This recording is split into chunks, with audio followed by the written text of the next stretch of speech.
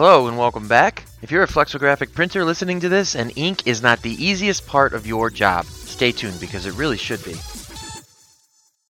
Welcome to Ink and Updates, your touch point for the flexographic industry. Stay informed about industry news and advertise your business or service to the community.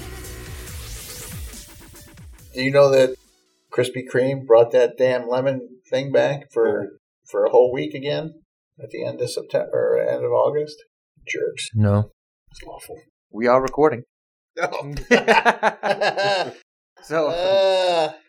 Welcome back. Thank you for tuning in. This is the Ink and Updates podcast. I am Craig Tinarella, and with me is, of course, Tom Brennan. What's up? Now, today, we have one of our employees here, Bob Sweeney, is going to sit down with us to help articulate a subject that Tom Brennan has been wanting to bring up. And, of course, the theme of today is ink should be the easy part. So, based on that, Tom, what do you got for us today?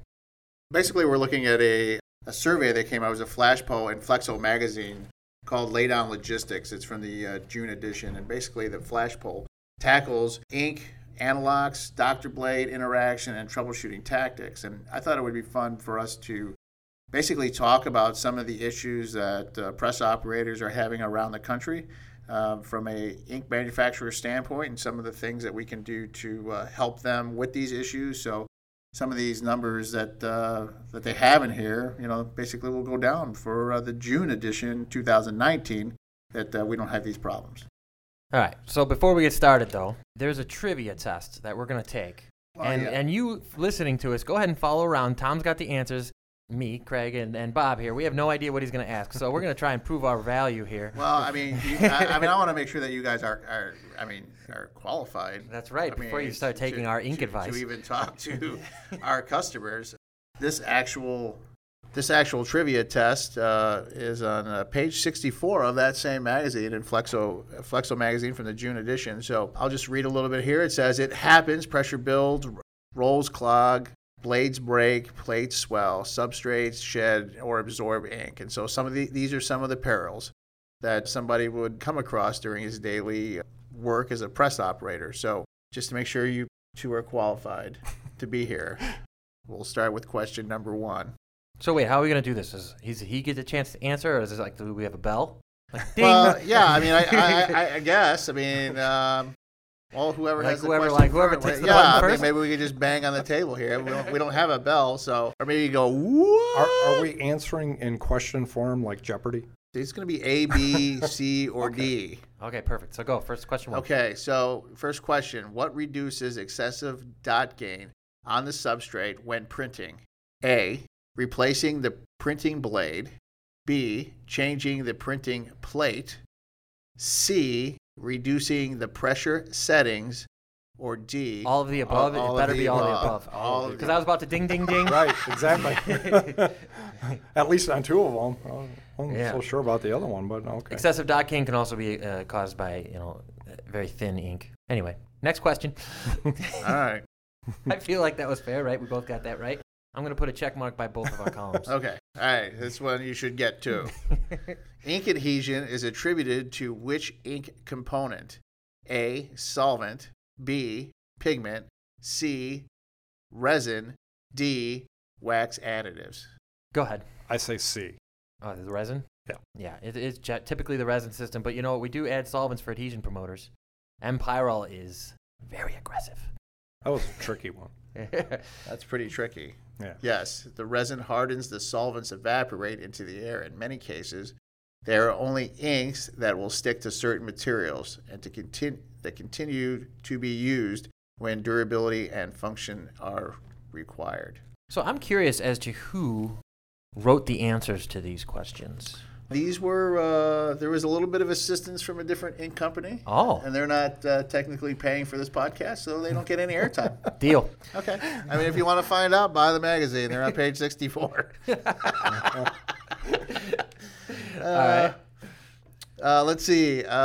Chambered Inking Systems has what 2 blades? A Dr. Blade and a wiping blade. B, Dr. Blade and a backup blade.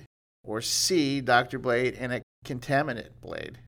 So we had containment blade. Containment blade. Yeah. Right, Sorry. the containment's the bottom one, I think. Right. Containment's the bottom one, and then the other one's on the top.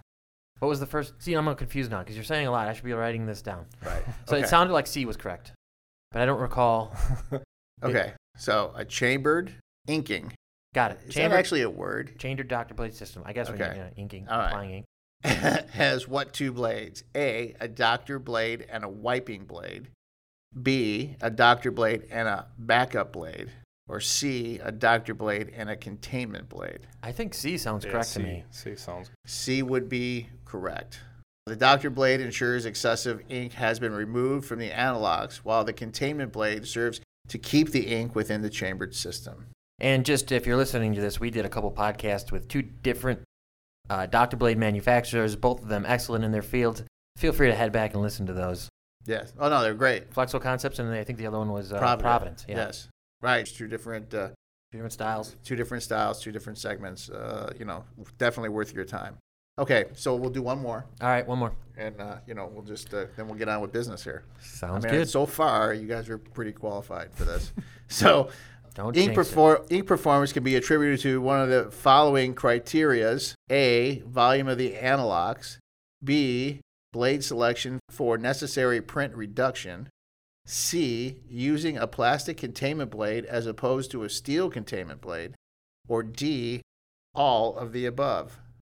This is a trick. Is it Yeah, a this trick is question? tricky. Well, It's a because I trick feel like question. I could. And I could answer with a paragraph. I don't know if I could answer. No. I think you could.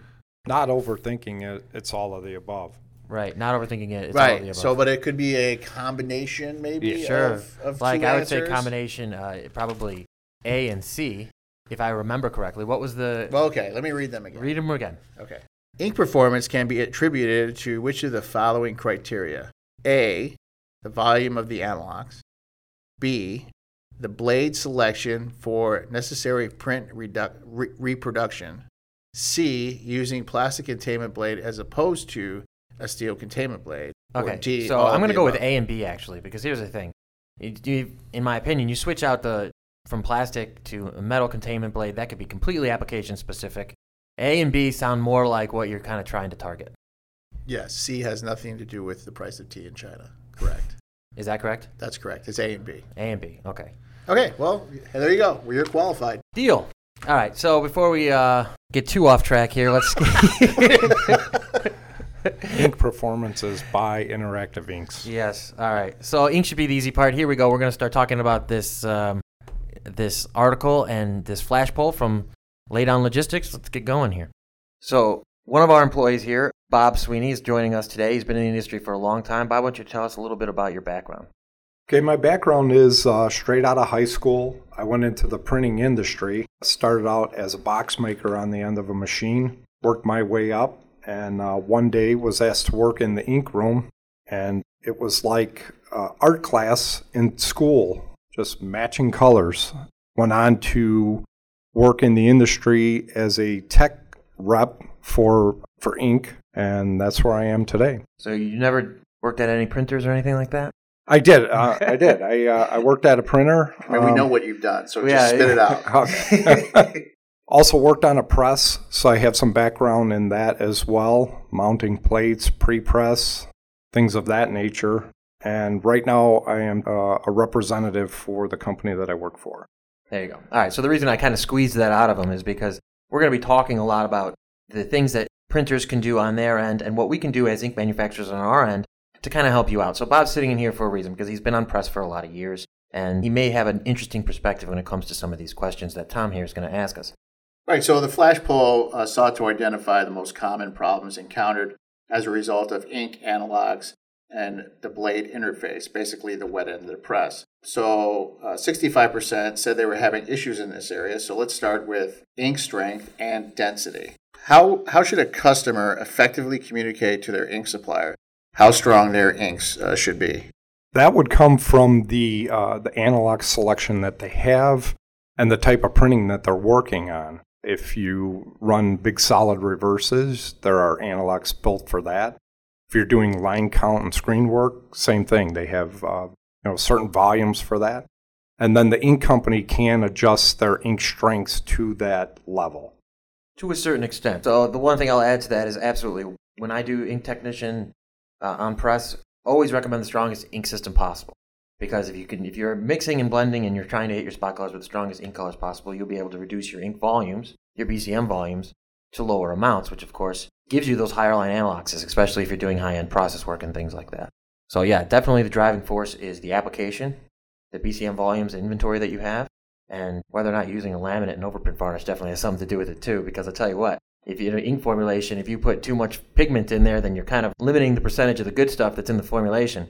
So if you're not using a laminate, not using an overprint varnish, sometimes there's a limiting factor there to the amount of pigment that we can actually put into the formulation.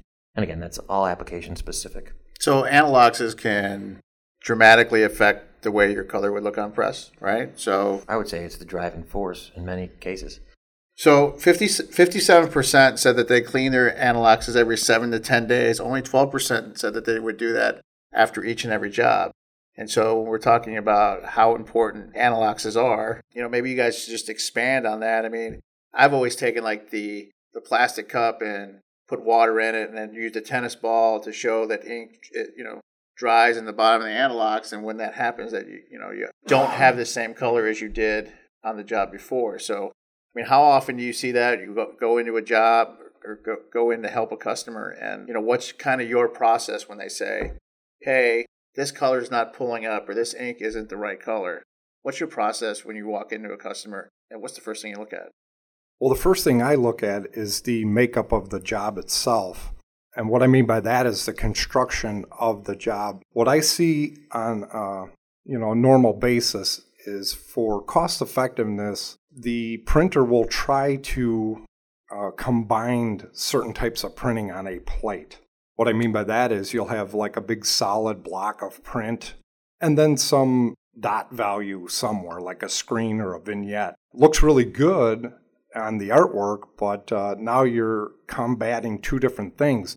If I want to get a nice dark print on like bold type, I usually tend to set my printing a little different, and then what happens is my dots fill in. By the same token, if I try to work on the area where the dots are, then the bold print looks a little bit lighter or washed out. So there is a little bit of give and take in that, and I totally understand the cost value, because sometimes you can't separate a plate. You can't have a screen and a solid. So I look at things like that as well. There are some tricks in the trade that you could do to combat that. But again, one of the things is, if you're printing with a higher line analox and the volume is there, again, I try to assess it on each and every individual basis. So what would you recommend that a customer does, or what would the process be for the customer before he even gets out to press, to just kind of ensure that one of the things that they struggle with was incorrect color and excessive color pulls at make-ready time? And so they're obviously struggling with that, because the percentage of press operators out there are, it's a huge number. Right. It's probably over 48%. So basically you could say that half of the press operators out there, based on the numbers that we have here, are having issues with incorrect color and excessive make-ready times. So, what can we do, or what would your recommendation be for a press operator even before he goes out there? What are some of the things we should be looking at? Well, that's a good point. And one of the points that I'd like to touch on here is pre-flight meetings. When you're setting up the job, you usually have an art department that's involved, a plate department, the pressmen themselves, if that's allowed, and the shop foreman get together, kind of know what your presses can do. So things like that. Everybody wants the job. You're more than capable of printing it. It's just trying to figure out the nuts and bolts of what your printing capabilities are. Right. So again, from an ink standpoint, I always look at things as, you talk about pre-flight meetings, setting yourself up for success. Right. So a lot of when it comes to not having your colors on point and excessive make-ready times, that comes down to your capabilities on press, whether or not you have the proper ink systems for the analogs that you're printing with, and how much pre-homework did you do. If you call up Interactive Inks and say, hey, next week I'm printing a 300 blue and I'm trying to hit it with 3.5 VCM analogs, is it going to be possible? Well, we can absolutely, on our end, do that kind of homework and say, well, you know what? a 295, 300 blue, or whatever the color may be. I don't have a book in front of me, but that color might be difficult to hit. Let's say a 3.5 PCM. You might be better off with a 4.5 or maybe a 5 or something of this sort. And then those type of conversations could begin to happen. Now, I always like to talk about, circling back to what I mentioned before, high-strength ink systems. Well, that's what the ACT ink system is for. That's just-in-time, real-time color management solutions where all you have to do is ask the computer program that we calibrate for you, Yes. Can I make this happen? That's a button click. That says, hey, I have this ink system's calibrated. These are the analogs that I have calibrated in the ink system. Can I hit these colors with what we have in-house? And the program's just going to tell you yes or no, right? And then, of course, if it's a no, then you can go ahead and get a hold of your ink manufacturer, call up Interactive Inks and Coatings, in other words, and we can definitely develop solutions to solve your application-specific issues, right? So what Bob was saying, in my opinion, absolutely correct. How much are you doing your homework up front before you get to press? The only way to reduce your make-ready times is to do your homework first. Right. So, okay. So we've got two levels of customers here. Probably we have the mom and pop shop with maybe 3 or 4 presses in there, and maybe they don't have pre-flight meetings. And then we have, bigger shops, I'd say 12 presses and up, which may have some technology, right? So I look at it from our standpoint for the mom and pop shop. If they wanted to run that 300 blue, right, call us on the phone, say, hey, I'm going to run these colors. Can you let me know it was possible? I'm sad that I'm going to have to ask this question, but since I don't have a book in front of me, is the 300 blue a dark blue, or is the 295 what I'm thinking of? Which one of those is the dark, deep blue? It would actually be like the 301. Like it's a little bit darker. Okay, see. And the bottom of the stare at page. books all the time. It's been a while. Right. Thank And so you, a lot of places, they're not, brand owners, they're not even using books anymore, right? So it's all data and digital technology. So for the smaller accounts, look, you can absolutely call us on the phone. We can let you know, hey, that these colors are possible with the analogs that we have here. But you touched on the ACT, or Advanced Color Technology system, that we have here at Interactive. And maybe we should really just kind of loop that. It's one of the greatest technologies that we've seen come along in the Flexo industry, as far as matching colors and simplifying the whole process of getting a color from conception or out of the book to the finished product. So maybe we should, we should touch on that for a second, because really what I think is, like, when I think of what ink is, when you talk about the perception of ink to a printer or the pressman or even the owner, to me, generally speaking, ink is a nuisance. It's another variable that is complicated, and we like to say ink really should be the easiest part of your job, because when it comes to setting something up, the last thing you want to worry about is, do I have the proper ink system? After you got your analogs is all set up, you got your doctor blades, you got your press tension proper, you got your substrate, you got approval from the graphics, you got all of these complications done and ready to go, and then it's like, we're held up for 45 minutes to an hour and a half setting up a job because of off-spec color. Well, right. But the label don't look right. If the ink's not right, you don't have a label. That's the other thing about it. Not only is ink, I think from their perspective, a nuisance, but it's also a critical part of the printing process when it comes to flexography, right? So what is the ACT ink system? Advanced Color Technologies. With the technology out here today, and I like to say, I think a lot of people got a bad taste in their mouth with older technology, formulation software from X-Rite or whatever companies, because when you talk about Color Master 3 or Formulation Master 3, excellent software, don't get me wrong. And for the time, it was really leading the curve. But it it tried also to be wasn't things to all people. Right, it wasn't designed for the Flexo. It wasn't designed directly for the Flexo industry. So you ended up, the software was for textiles, it was for both formulation and quality control, it was for lithography, it was for all of these different things. Automotive industry. Right, automotive, absolutely. So it tried to be all things to all people, and inevitably what happened is it was pretty okay at all those things, but it wasn't great at any one thing, in my personal opinion, right? I'm not trying to knock anyone here. Go on through history, and Graytag Macbeth, which is eventually purchased by X-Rite, had the Ink Formulation 6 software, which is now X-Rite is developing and improving upon constantly. And this software is specifically designed to formulate in our industry. It's designed Which we didn't believe until we did it. We've been working with it for years now, and they're continually working on it, making improvements. But it's calibrated. Just let me interrupt you for a second. Yeah. So when you go to a customer and you just mention X-Rite, they say, "Oh, we got one of those." Right?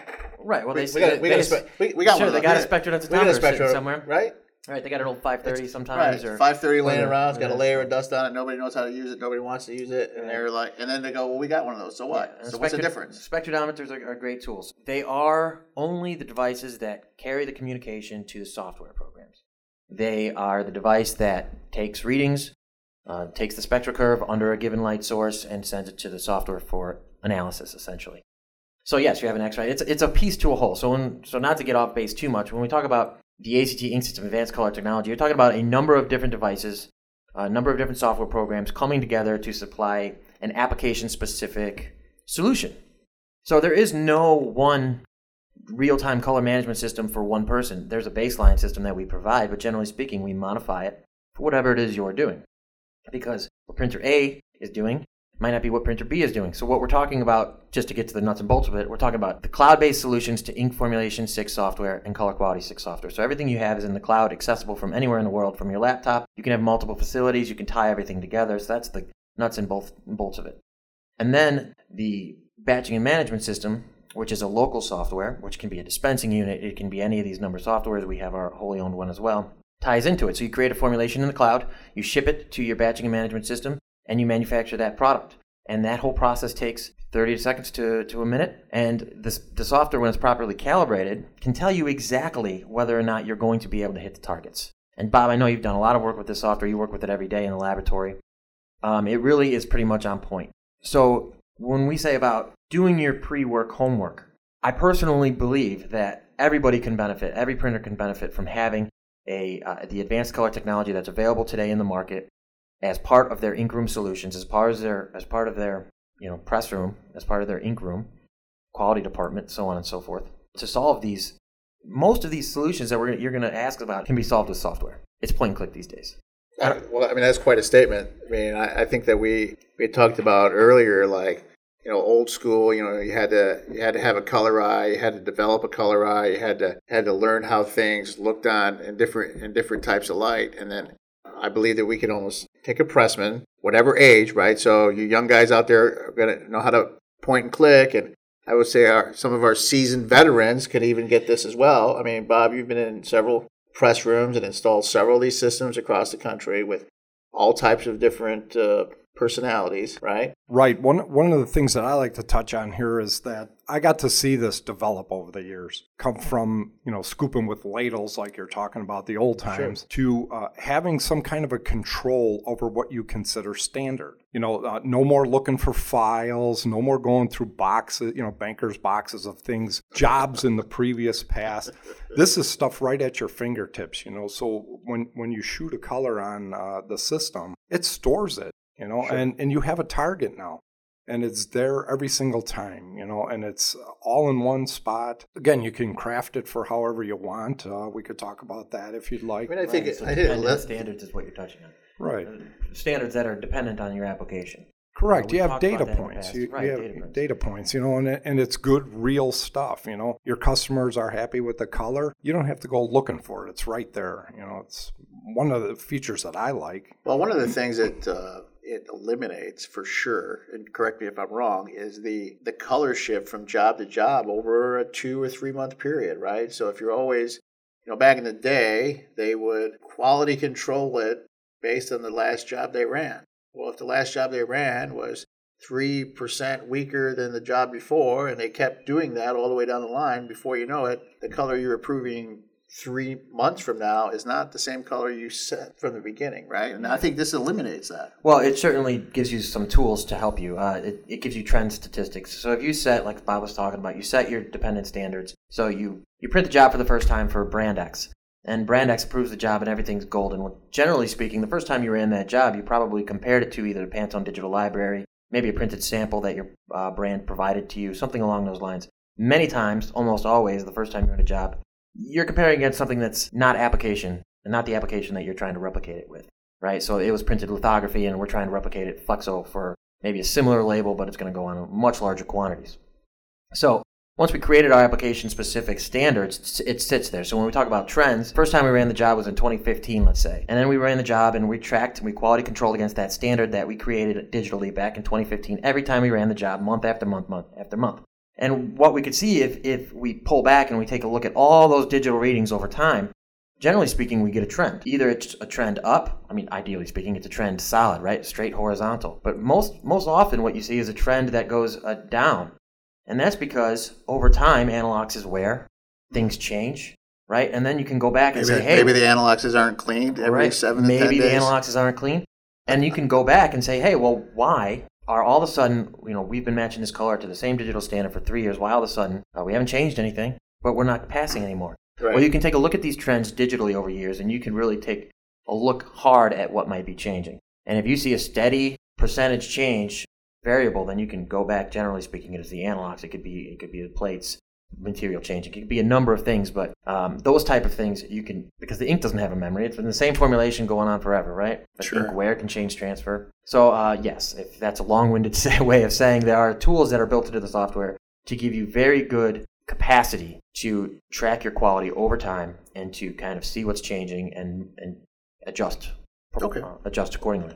Just one other thing that comes to mind is when you do set that standard, you'll have a feature in there that you could set up some parameters too. Okay. So that, you're not drifting miles off. If you're talking about color consistency and you want to make it tighter, you can do that. It allows you to do that. And of course, the tighter your tolerance, the less setup time, no wasting of any material. It's, pretty much formulate and go after that. Okay, well, great. So we've matched our color, and for this example, we're using the 300 blue, and we're up and running. And as the press begins to run, all of a sudden we begin to experience a color shift, during the run, right, over time. In your experience, what is one of the causes of that? And what can obviously press guys do and management do to help prevent those kinds of things?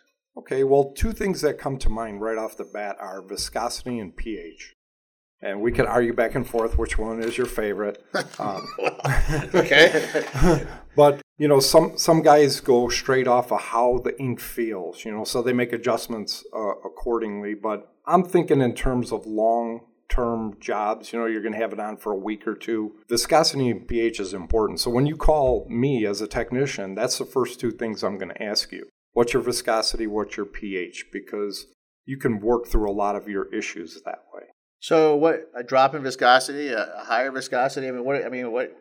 What's the press guy going to see when that happens? If they say, well, what's it to you? Well, I don't know what's your viscosity and pH. What's it to you? pH is tied to viscosity in a lot of ways. Viscosity is tied to temperature. It's pretty complicated, but it's actually very simple. Okay. Essentially, we send out the product at a certain pH and a certain viscosity. That's where we want it to stay. If you start to drop below that because the amines in the system evaporate out, the pH goes down, the ink dries quicker, and viscosity increases. As the viscosity increases, you're going to start having transfer issues and a number of other things. So what Bob is telling you is basically you want to maintain what we sent you. And Sure. You do that through ink additives, generally speaking, and especially when we're talking about conventional ink systems. And by conventional, I mean ink systems that were developed before the outcome of low maintenance vehicles and things like that. The only other thing I'll say to that is color shift over time can also be created by overuse of those same additives. Because if you are using those additives and maintaining your pH and you just get in the habit of every 15, 20 minutes dumping in some pH or water or whatever it is, you're reducing everything. Right. Essentially, you're reducing the balance in the formulation. Okay. So over time, you reduce the pigment load, and that can affect your color. Okay, so we have to maintain that. So do you give a recommendation to a press operator? You say, like, look, every half hour, come over here and check this out. Every hour, check it out. Keep a lid on the ink. Keep the pan open. There's a lot. There's so much variable there. That's right. So there's so much variable there, and I don't want to get in the weeds about that, right? But I think that there's been push in the industry for, well, this is maintenance free ink. All you got to do is put it on and run it, right? And well, here's the thing. Wait, that's we never say maintenance free. No, right? Low maintenance. Okay, right. Low maintenance water. Right. So I said there was a push for. All right. So I said there was a push for maintenance free. I didn't say that there actually was one that actually existed. But look, ink formulations have come a long way in 30 years, right? There was a time when we sold, if you bought a gallon of ink, you bought a gallon of pH adjuster to go along with it, because that's what you needed to get through the day. Now we're down to capfuls of pH adjuster over time. So, what's your recommendation? Brand new press guy, right out of school, first day on the job. Hey, pH and viscosity are important? Does he check it every 15 minutes or every half hour? You can. I mean, some people are diligent like that. They like the data points and they have sheets for it at their machine. Okay. And they check it, but there's a whole lot going on your press. Sure. And a lot of times you don't have the time to go back there and do that. So again, I usually like to take the viscosity and pH when everybody says that the job is good, get a sign off, it looks the best it's ever had. You take down those two numbers, ink's flowing right, you got it looking real good. And then over time, like you say, if something starts going out of whack, you're going to see it at the end of your press. So at that point, you could shut it down if you can, or run back there and take a look at it. And if the numbers are out of whack, you could dial it back in. Another suggestion is from a press standpoint, don't fill up the sump if you're pumping full. Try to add fresh ink like maybe every 30 minutes or so, or if you get to take a break or you get a lunch, have enough in your pump just to run to that point. So you add fresh, because a lot of the things I hear is, I was having these issues and I put fresh ink in and everything was fine. Right. That's because it's balanced. Yeah, it goes back to being balanced. Yeah. So again, when people say they give you a balanced ink system, it's a true statement. We don't want you to have to mess around. Like Craig said earlier, it's supposed to be the easy part of the job. Yeah. Especially when you got all the bells and whistles, plates and registration, and you're stripping stuff off and making cuts and stacking and packing stuff. Ink should be the least amount of worry. We try to do that the best we can. It depends on the situation and environment in your plant. Some are temperature controlled, some are not. Right. So in the plants that, And the ones that aren't, they should be, because, we sweat a lot. But, the case in point is we give you a liquid, right, which is color. Is meant to evaporate, which right, is designed to evaporate. And you want that because when you print, you usually run it through a heater or some sort of air. Right. And it goes back to what we call solids, So the things that evaporate out, you get thicker viscosities and transfer, Sometimes your color looks like it gets darker because of that, So right, there's other things that come into play. And there's no hiding any change in color from the X-ray. Those specialty timers are going to pick it up, and the software is going to read it. So maintenance is proper maintenance, proper training. Okay, certainly.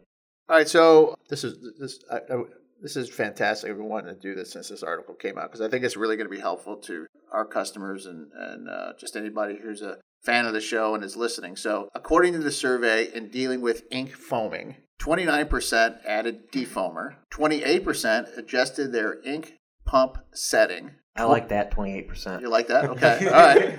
27% called their ink supplier. So our phone started to ring when that happened, right? But this is my favorite. And 16% slowed down the press and hoped it would go away.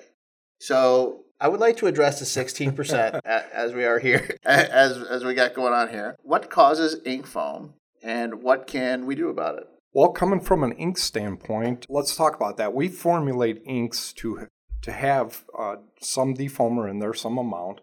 And that's based off of the knowledge that we have, okay? Coming from an area where the ink is put, let's say it's in a pump situation, enclosed doctor blade. A lot of times we don't have access to that information. So we build you a system based on your needs and wants, and then these other things surface, Sometimes you just have a small ink pan. I've seen some really shallow ones. And believe it or not, there's agitation coming from the rolls that are in there. And it's got nowhere to go. You're trapped within. So air gets in there, tends to foam. You may think this sounds a little funny, but there are two types of foam. There's what we call the surface foam. You get big bubbles on top of your ink. We have a spray and defoamer for that. Okay. So you're not pouring stuff down in there. AVDF 78, in case anyone's wondering. And you're not harming the ink because you're only putting like a light mist on there, and it pops the surface tension. Now, if you have like a pancake batter, it's getting fluffy, oozing out the side of the pan, coming out your pump. There's air trapped down in there, and we have a pour-in defoamer for that as well. So. AVDF 3.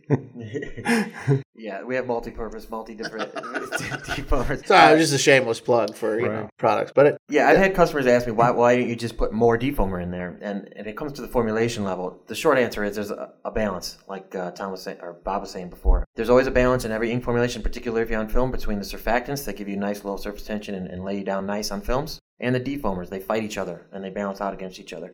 Too much defoamer, and you're going to pinhole, and you can ruin the print. Too much surfactant, and you get that pancake batter that we were just talking about, right? So again, just back to the balance, but you can continue. Okay. Well, now this is where it's kind of going to go back to what you talked about earlier, Tom. You see a shift in color, right?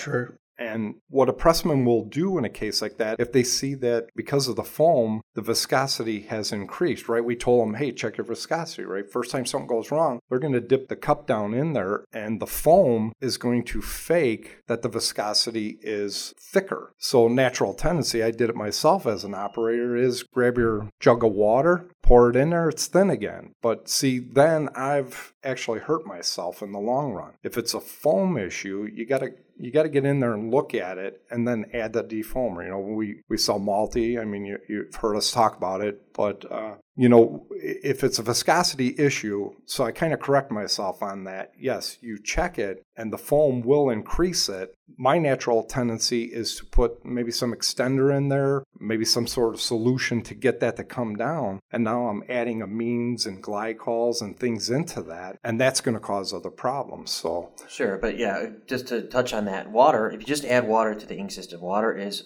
neutral pH. It sits at a 7. Water-based ink sits at 9 to 10. So when you add a neutral pH to something, you're lowering your pH. So don't really recommend doing this. Not to mention making the color weak. Not to mention lowering all the other goodies in there. Water taking is away not your balance. good. Well, it's not bad. It's just not... I mean, it's okay to add a little bit of water for a quick fix or something like that. We just don't recommend doing it. That's why we call it balanced viscosity reducers, because you're not just adding water. You're adding an amine blend to maintain your pH high. Because you don't want to solve one problem and immediately or down the line create a number of other problems. So, yes, water's cheap and it's easy. Not necessarily the right thing to go, but I didn't want to knock you off Your foam your foam form cloud. spiel. Yeah. I think the long and the short of it is, when you're talking about these issues, everything's tied together. So when it comes to formulation, your applications, generally speaking, we'll give you the ink. Here's ink. Boom. Here's ink A. Here's ink additive A. Here's ink additive B. Use them. When this happens, use them. When this happens, and try not to go around that. So I think you mentioned something like, what was it, 27% or something, called their ink supplier 16%? Yeah, 27% contacted their ink supplier. 16% slowed their press down and hoped it would go away. Hoped it would go away. Yeah, okay. I don't think that works. I assume the percentage that called the ink supplier were probably not sure which one to add. That's fair. Right? Right. So they're like, well, I have this one, I have this one. Which one is going to, A, solve my problem, and B, not create more problems? Right? And that's training, and that's perfect. So I have absolutely zero problem when a customer calls and says, hey, I have these two additive. Which one do you think in this particular situation is going to work the best for me? Well, that's what we're here for. That's what our job is, right? So I agree with that. But, I wouldn't particularly be in the group that just waits for it to go away, because it's not gonna. But they slow down the press. So I guess what their mindset would be like, okay, so we slow down our press, we reduce our agitation, and the foam will eventually pop and take us quote unquote go away. 3 times as long to run the job. Well, yeah, but he's probably got a cold sandwich. Right. He can have a cold drink. All right. Well, I think we've beaten these bubbles to death here.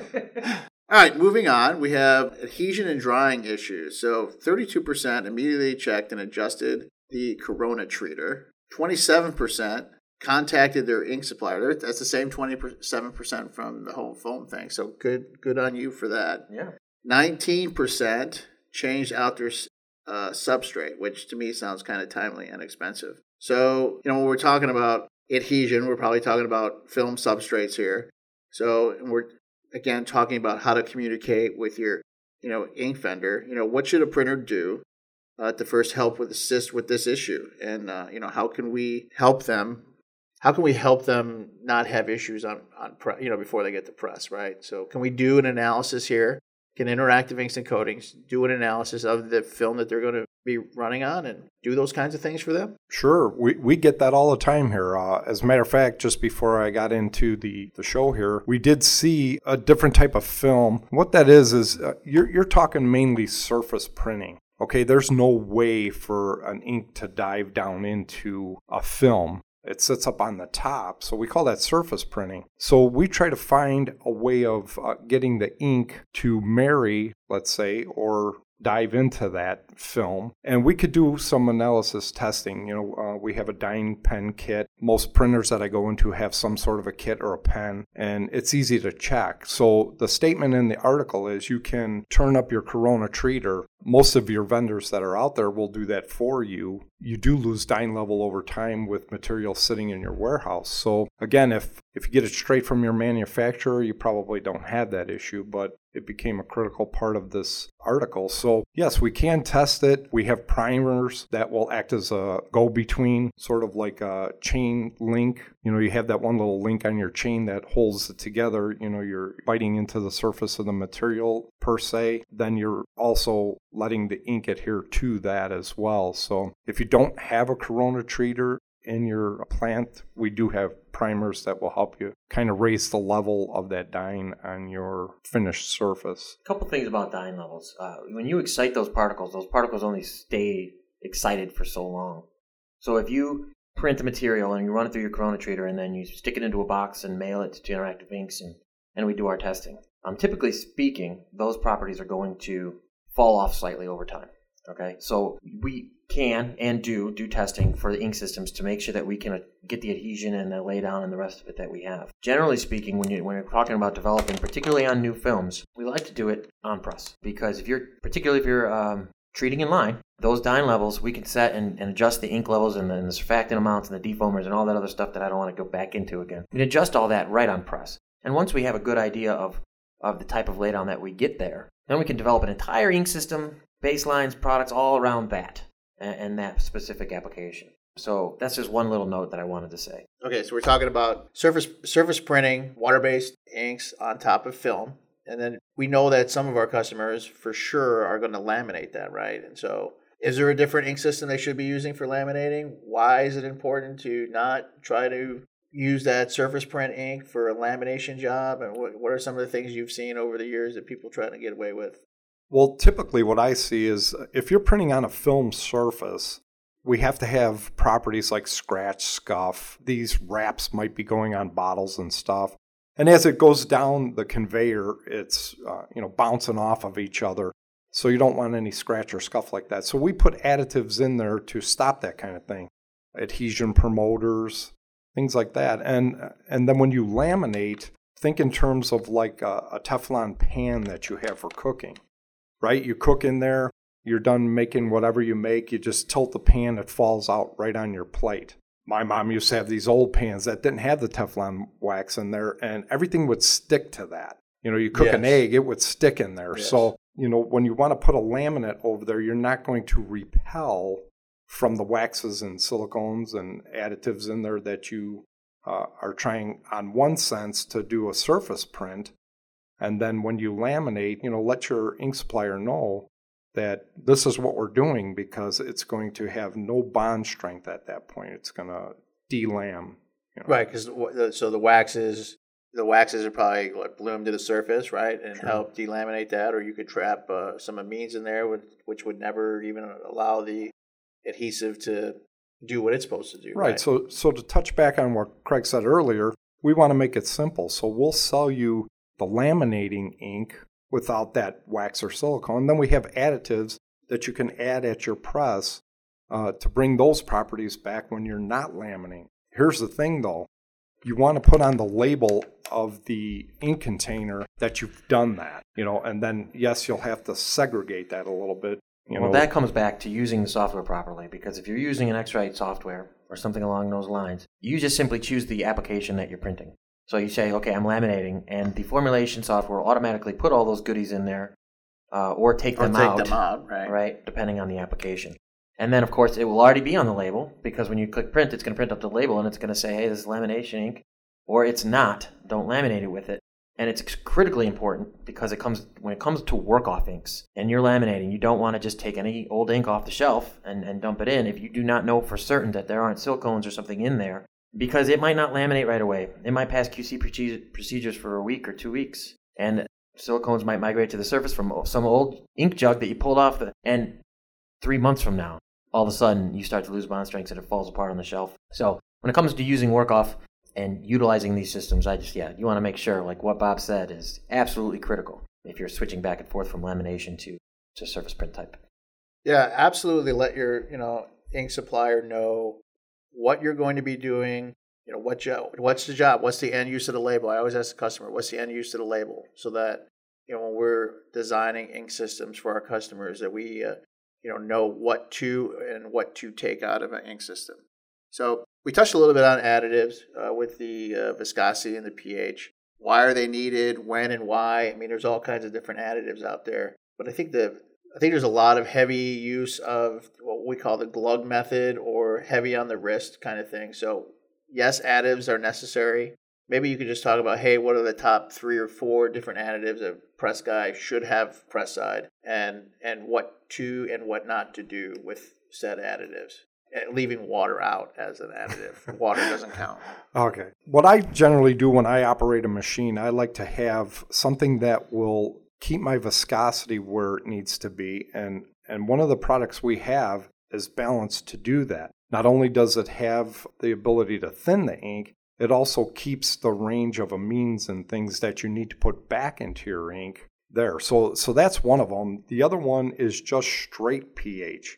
If your viscosity is good and you just need to bump the pH, again, we give you a certain range per product that you buy, generally between 8.8 and 9.7. So if you're on the high side of that and your pH starts dropping, but your viscosity is okay, then we have this thing to kind of replenish that as well. And then, of course, the defoamer, and you got to be able to recognize which one it is.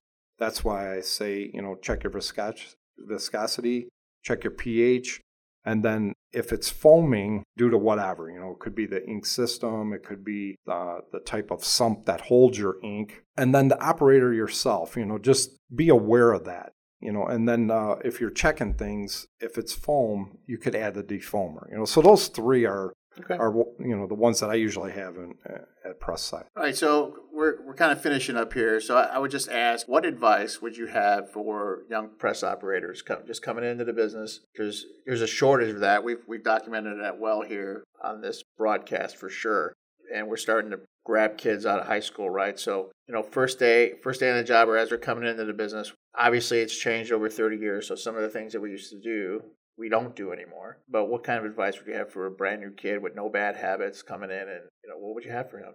Well, first off, I'd like to touch back on what Craig said earlier. Ink should be easy. You guys are going to have more than enough going on your machines, all the bells and whistles. That time may be of the essence. You don't have time to do it. Don't ever do anything by feel. We have tools in the industry that you can use. The Zoncup, the pH meter. We have additives that we supply you. Contact us, have these conversations like this. Either listen to the iPod, talk directly. We can come out, spend a day with you, that kind of thing. We do seminars.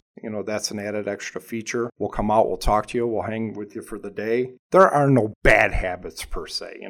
Guys do what they do. Most of them are really good at it. Sure. Sometimes you are trained by a trainee. So again, we can offer that. This is what we do. It's our job, our livelihood. We like what we do, and we're here for you. Well, look, I thank both of you for your time today, and I'm hoping that when this flash poll comes out next year, that 16% of I hope that the problem will go away, that number is down to like 2%. Quite honestly, between some of the materials that we put on, the videos that we put on YouTube, the information that's coming out of the podcast, the advanced color technology that we have here at Interactive Inks and Coatings, the point and click and shoot when it comes to matching colors, getting on point, being under a Delta E at 2, first time out. And one of the great features that I loved about the AG system was the ability for us to calibrate just your individual stations and individual analogs on the press. Sure. Those are some of the things that are available to you. And so, I hope that we see a whole different set of issues, that these issues that are in this article from June of 2018 go away by June of 2019. And we don't have to do this podcast again. But ink should be the easy part. Yeah, it really should be. All right. Well, thank you for tuning in to our Ink Should Be the Easy Part podcast. I know it might have got a little confusing as we answer these questions. We're talking a lot about additives. We're talking a lot about the different variables that are involved in printing. And that might not sound like it's all that easy, but our goal here as ink technicians at Interactive Inks and Coatings is to simplify those things for you. The reality of it is when we create ink systems that are for your specific application, all these problems get minimized, if not disappear altogether. And then when we take these ink systems and we incorporate them into full-service ink rooms using the latest in ink room technology, we tend to find that ink actually becomes predictable, fun even. So if you have questions, comments, concerns, anything specific, we do have a text message line and voice message line. Give us a call, 833-ASK-INKS. Again, that's 833-275-4657. 833-ASK-INKS. You can text directly to an ink technician like myself. You can call in and leave a voice message and we'll get back to you. It's completely anonymous and it's a quick and easy way to get your questions answered. So if you want to stay in the loop on what's going on in the industry, head on over to www.interactiveinks.com and subscribe to our podcast, subscribe to our newsletter. You get a printed edition each month in the mail, which assembles and filters industry news, everything that's going on. So thanks again. I look forward to hearing from you, and as always, make it a great day.